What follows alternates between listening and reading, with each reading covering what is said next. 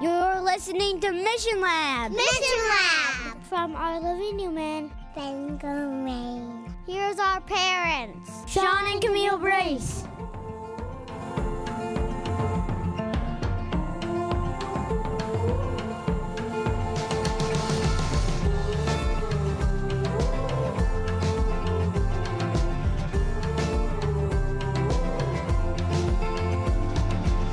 Hello again, folks. This is Mission Lab, episode 87, called Life is the Invitation.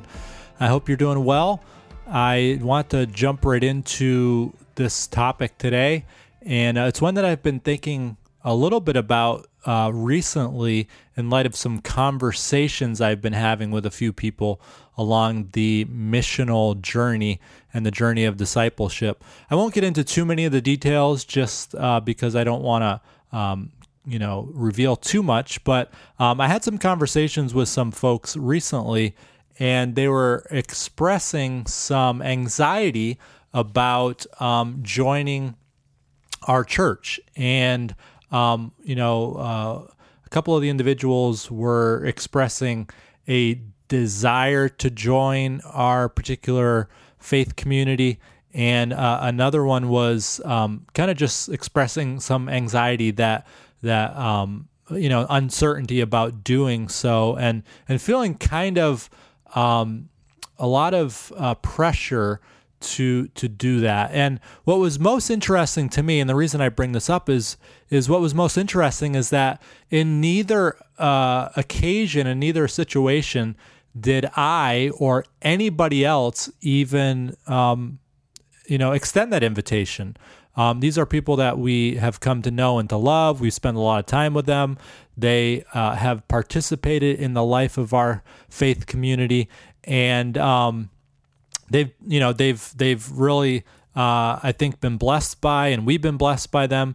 But nowhere along the way, nowhere along the journey, and it's been a number of years actually in the making, did I or anybody else that I know, and I know the situation really well, nobody has ever said, "Hey, we want you to become members of our church," or "Hey, we would like to invite you to accept our theology," or "Hey, we want you to be, fully committed to our theology, our doctrines, our denomination." That has never been a conversation once. Now, we have invited them into, life with us. We've invited them to come to our gatherings. We've invited them to, take a more active role in our lives. But again, we've never even hinted once. We've taught the theology. We have shared it with them, but never once have we ever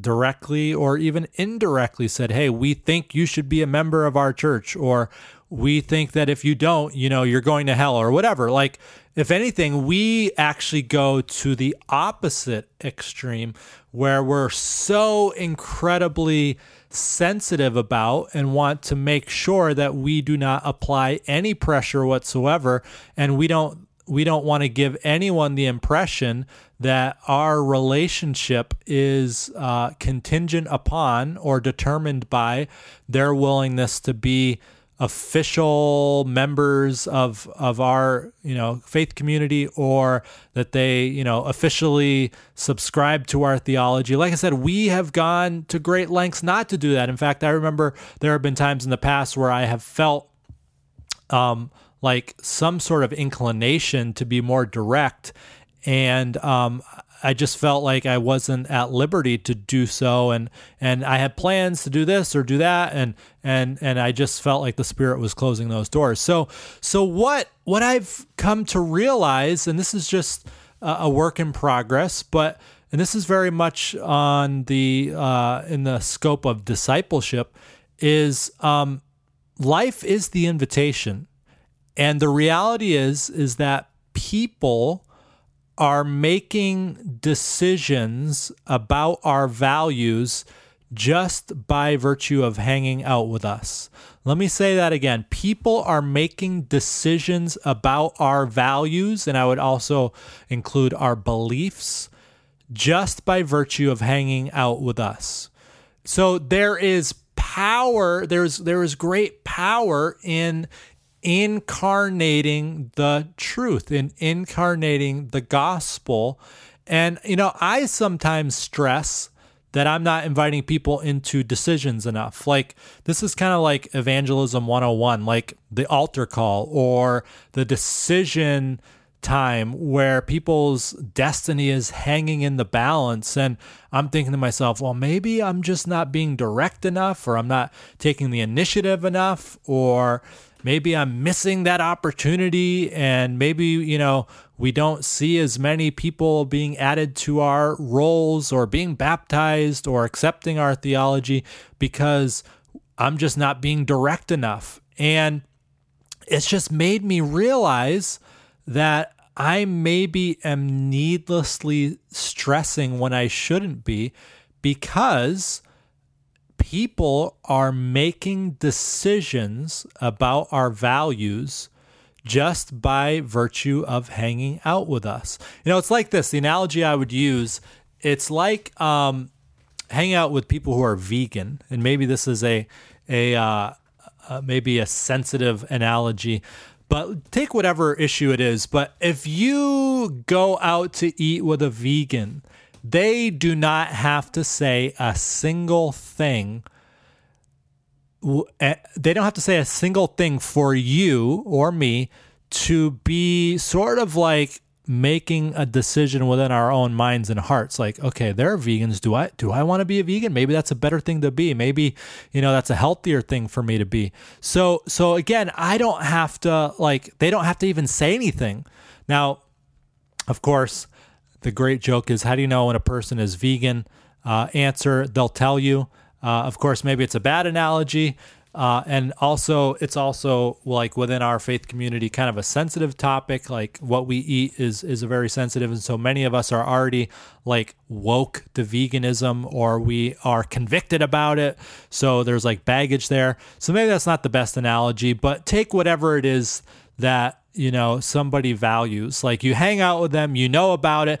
They never even have to say a word, but we are always like kind of processing in our own hearts and minds in like, do I want to be about this? Is this something that I want to embrace? Do I want to participate in this?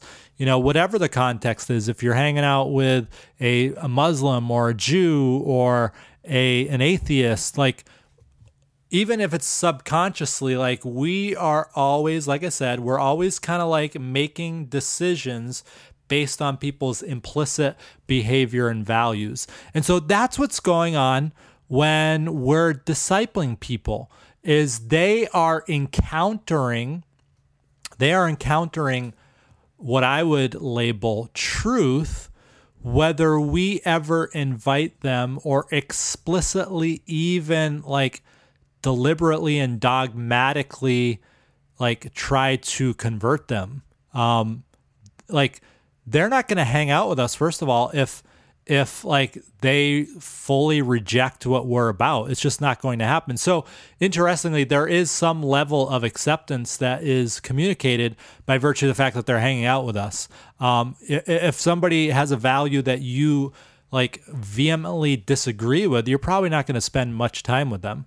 So the reality is, here's the other part. Like, with understanding that, and I've been thinking about this a lot lately as well. Like, we need to respect people's agency, and this kind of goes against the grain of what I was kind of trained in, like in my schooling, is that like we need to bring people to decision.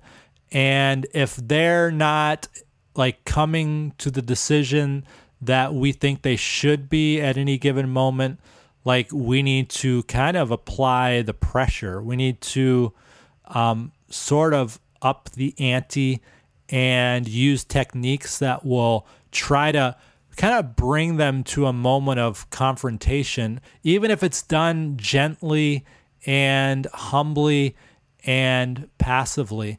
I'll give you an example of this, and I was just thinking about this recently as I wrote my book. It came to mind, and I don't fault the individual that I'm going to refer to, who will remain nameless. I really like the person, so it's nothing against the person themselves. But I can remember when I was doing what we called field school, which is to say, before graduating, every theology student and religion student was required to spend a couple months helping out with what we called evangelistic series. So you have an evangelist, he comes into a town, he puts on a series of meetings, usually focusing on the book of Revelation and Daniel, last day events. So they'll have meetings that are maybe 20 to 30 nights long, 3 or 4 nights a week, usually 4 or 5 nights a week, I should say. And so people are led through a kind of a series of, topical presentations on like last day events, with the hope, of course, the grand hope of inviting those people who attend, most of whom attend because they've received some sort of invitation in the mail.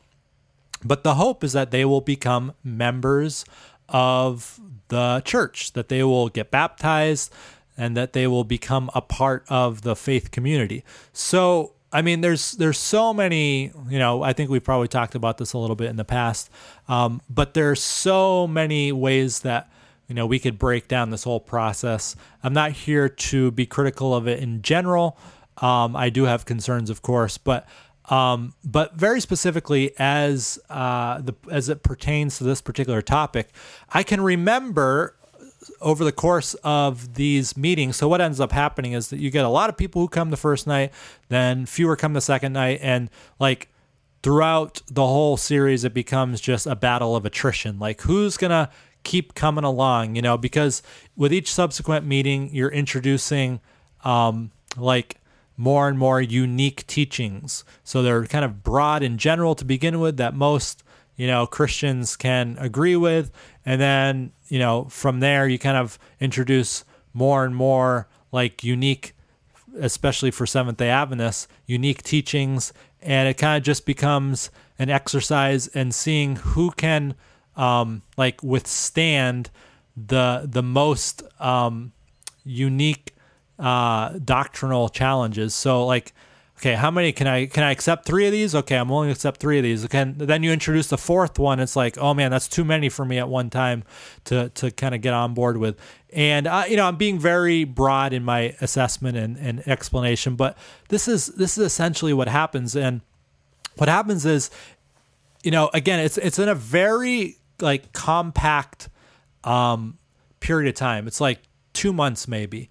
And I know the world, is fast moving and fast paced, but the reality is that this is a lot for people to handle at one time. Like, just imagine, and this is not a joke, this is like not an exaggeration. Just imagine that you are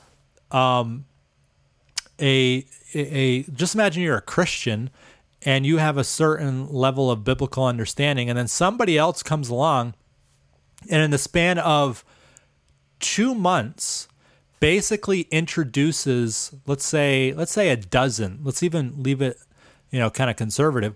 Let's say they introduce a dozen ideas in scripture that are pretty much at fundamental odds with the things that you have believed your whole life. I mean, that's a very dramatic thing. And don't get me wrong, there are lots of people who are like at a place where they are just so hungry that they just want to learn more and more and more. And it's not all that like confrontational because they just want to know anything they can. And they're kind of like a blank slate.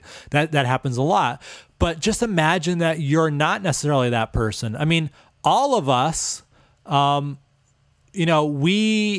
we are in our thinking, it was a lifetime of development, depending on, however old you are, wherever you are now in your thinking, it has taken a lifetime to get to that point.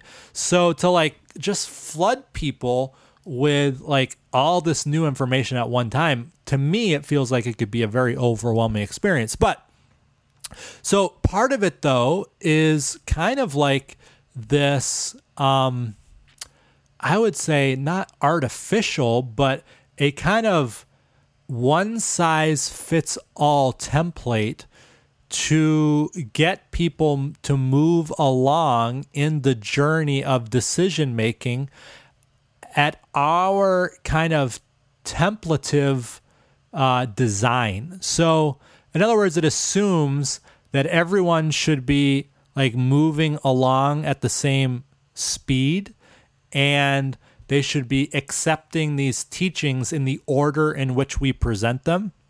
And so it's very much as we want to deny that it is very much, it's very much driven by our paradigm and our template rather than the Spirit's template.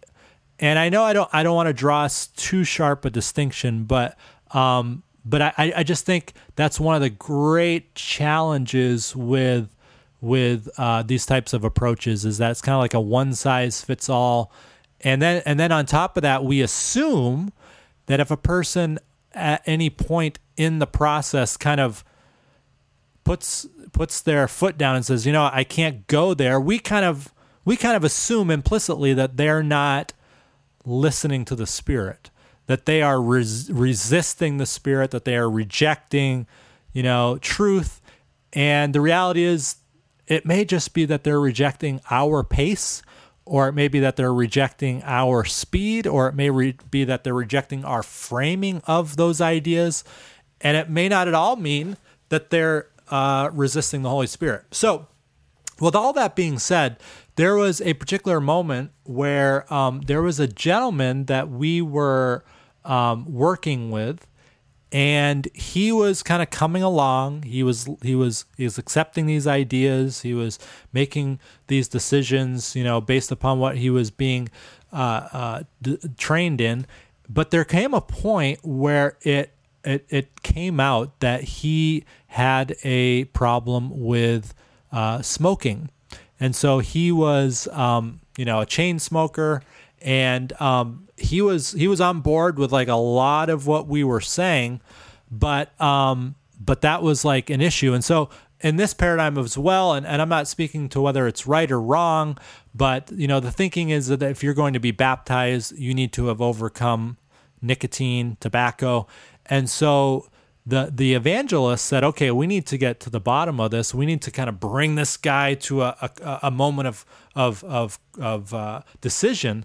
And I would say, he didn't use these terms, but I would say kind of like a confrontation. Like, okay, this is the moment. Like, we need to bring him and we need to impress upon him the seriousness of the situation. And so what the evangelist decided to do, and he brought me along because there was a few of us that were traveling around from person to person in their homes. I remember it distinctly. We went to the man's home, and he asked the guy, we're sitting around in a living room. I remember it so acutely. We were sitting around in the living room, and he asked the guy to give him his pack of cigarettes that he had. And what he did was he took the pack of cigarettes and he put the pack of cigarettes on top of a Bible. And right there at that moment, he called the man to a decision, and he said, brother, this is the time of decision. Either you choose these cigarettes or you choose the Bible. Either you choose these cigarettes or you choose God. And I wasn't at a place, this is now, 16, 17 years ago.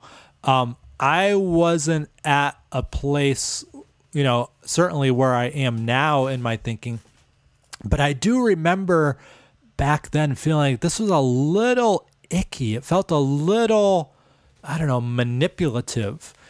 And I just felt a little uncomfortable with it. And I'll tell you, I don't remember what happened to the man. I don't remember if he, chose the Bible over the cigarettes. I don't remember if he got baptized. I don't remember if he became a member of the church. Maybe he did, and he's, now the president of, the Michigan Conference of Seventh-day Adventists. I don't know. I really don't know. But the point I'm making is that it felt like it was an artificially induced decision that may not have been aligned with the Spirit's methods. Now, I'm not at all saying that there's never a time to be direct and to invite people into decision, because the Spirit works through people to bring people to decision as well. But it did feel pretty icky to me. And I mention this again to say that people are already making decisions without us even asking them to make decisions. And I don't want to frustrate what the Spirit is doing. I don't want to move faster than what the Spirit is moving. And here's the thing, and I've been thinking a lot about this lately. I don't know why it took me so long to realize, but there are power dynamics that are at play. There's power distance, and by that I mean we hold power in a far greater degree than we realize. And I especially am trying to be cognizant of this, because when I am speaking to somebody, and I don't mean to exaggerate my significance, but when I'm speaking to somebody, it's not just Sean speaking to somebody. You're listening to this, it's just not Sean speaking. It's also wrapped up in the reality that I'm a pastor, that I am a white male, that I am, even the fact that I'm doing this podcast, you have willingly submitted yourself in some ways to my opinions. And so there's already a power dynamic that is there, that's at play.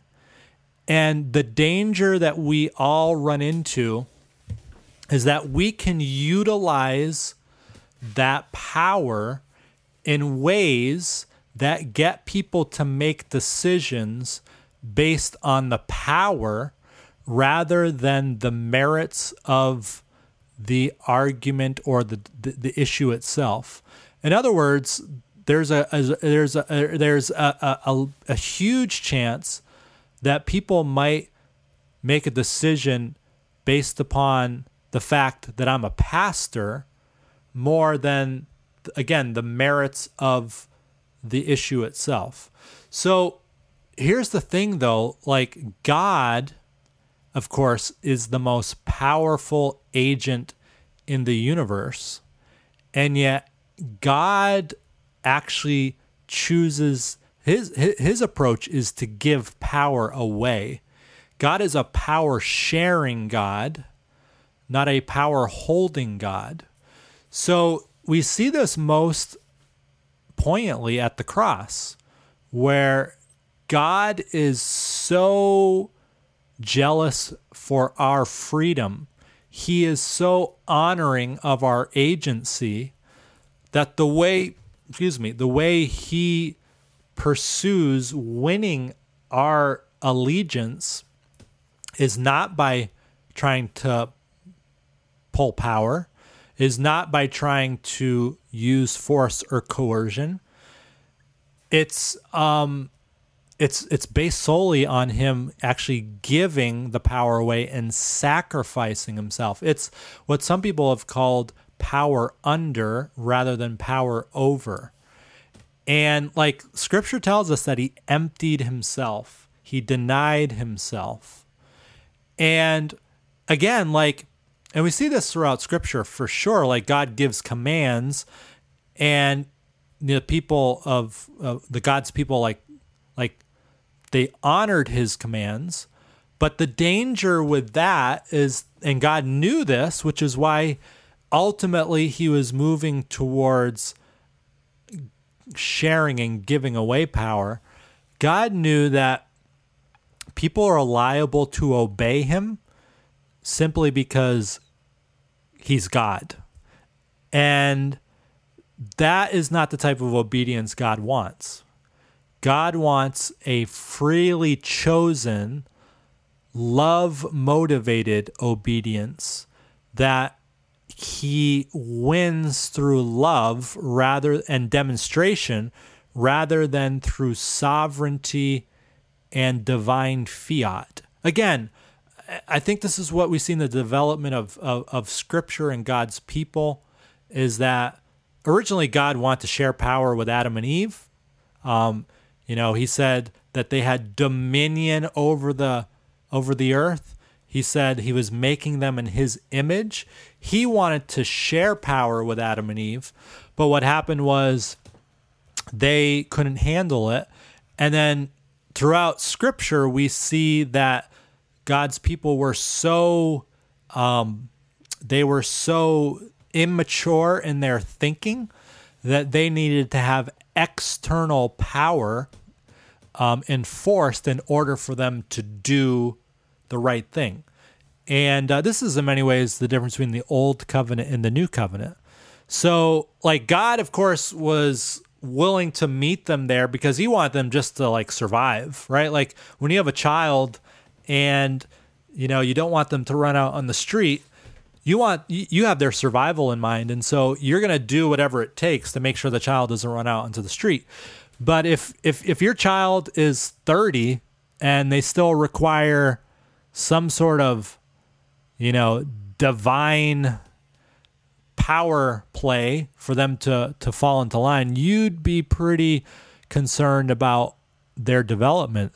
And so that's what we see with God's people in the Old Testament. But as we come to Jesus, Jesus promoted an ethic of love and an internalized type of obedience that was not born out of power, but was born out of demonstration and love.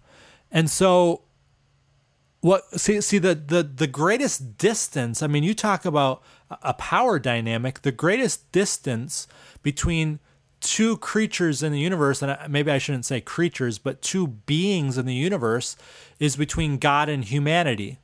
So there is tremendous risk for human beings to do what God says because of that great power distance, the hierarchy, the dynamic there. And so God knows that, and so he does not want obedience simply because he has so much power over us. He wants obedience that is based out on and born out of love. And so the way the only way for God to accomplish that was to become one of us, and to become the lowest among us, and to become a servant and a slave, and to empty himself, and to go to the point of death, even the death of the cross. And so that shows us the lengths to which God goes to honor our agency, to honor our freedom, to want to promote a internalized decision based upon persuasion and attraction rather than of external compelling. So the reality is, and I've just, again, starting to really unpack and explore this, is that when I am discipling people, when I am being on mission with people, I need to go the extra mile in honoring their agency.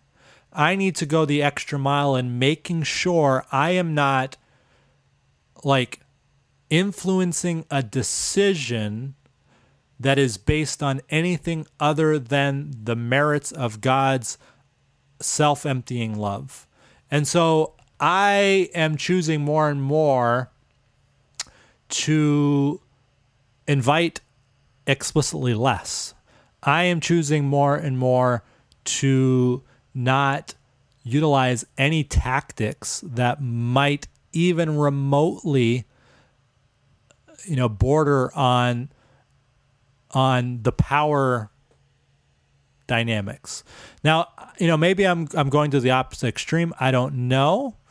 And again, I'm not saying there's never a time to invite, but it needs to be very prayerfully and carefully done, lest somebody accept the invitation based on the power that I have rather than the love that God has. Okay, does this make sense to you? So again, to sum it all up, and I think this is what God is kind of working on a macro scale. Ultimately, I think this whole story, God's whole story, is heading towards is that it will, God's story is trying to get God's people finally and ultimately to this place of complete autonomy.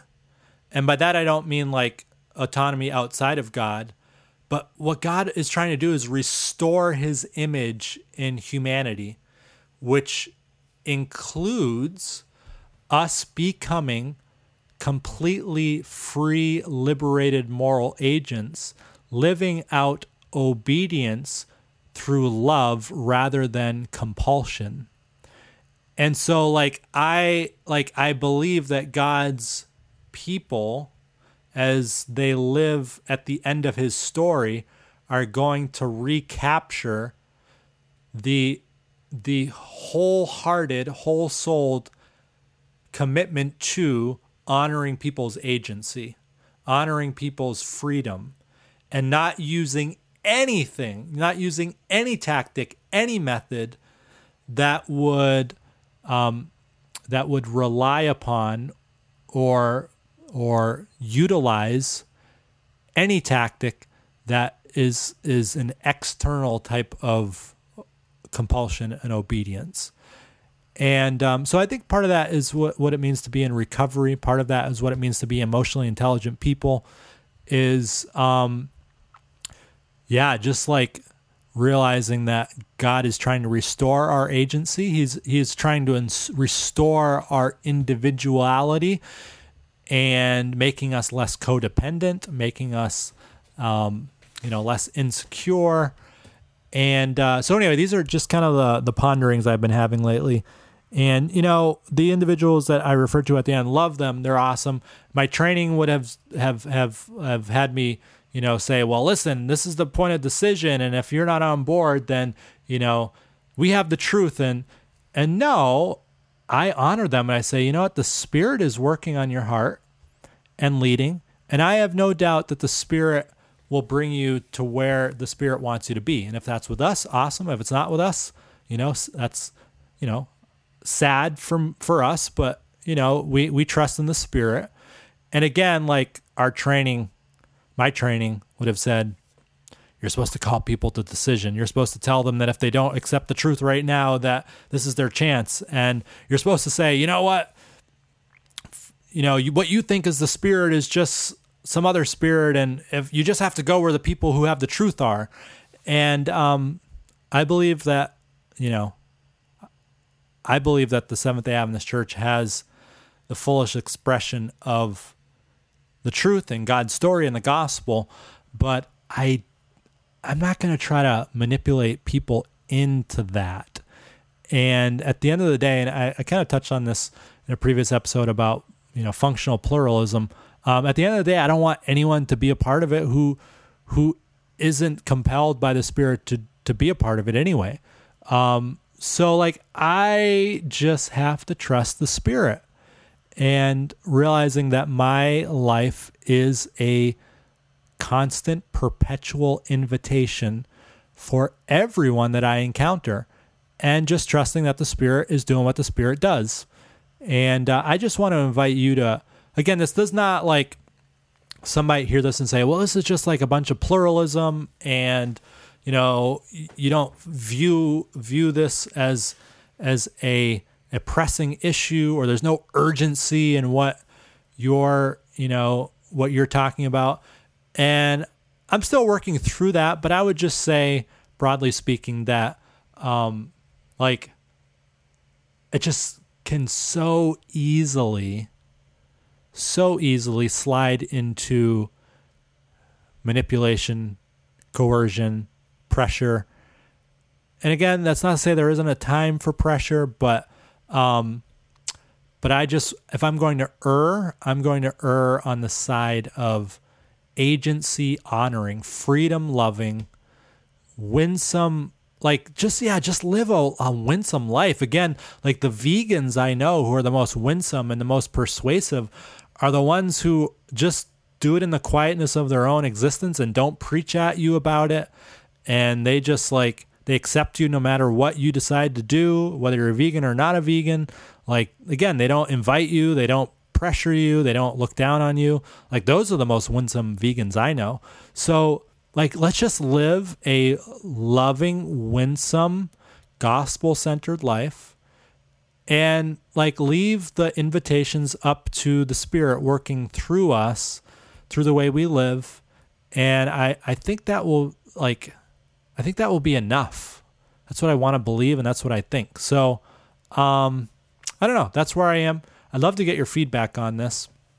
If you have any thoughts, questions, clarifications, really cool, hit me up, seanbrace@gmail.com. But that's what I think about that. So thanks for tuning in, and pray for us, pray for our journey, and we'll see you again, talk to you again, hopefully next week. Thanks for tuning in, guys. God bless. Thank you for listening to Mission Lab. Our theme song is Portland Hike by Tiny Music. Additional editing by Chris Ergang. Follow us on Twitter @MLabPodcast.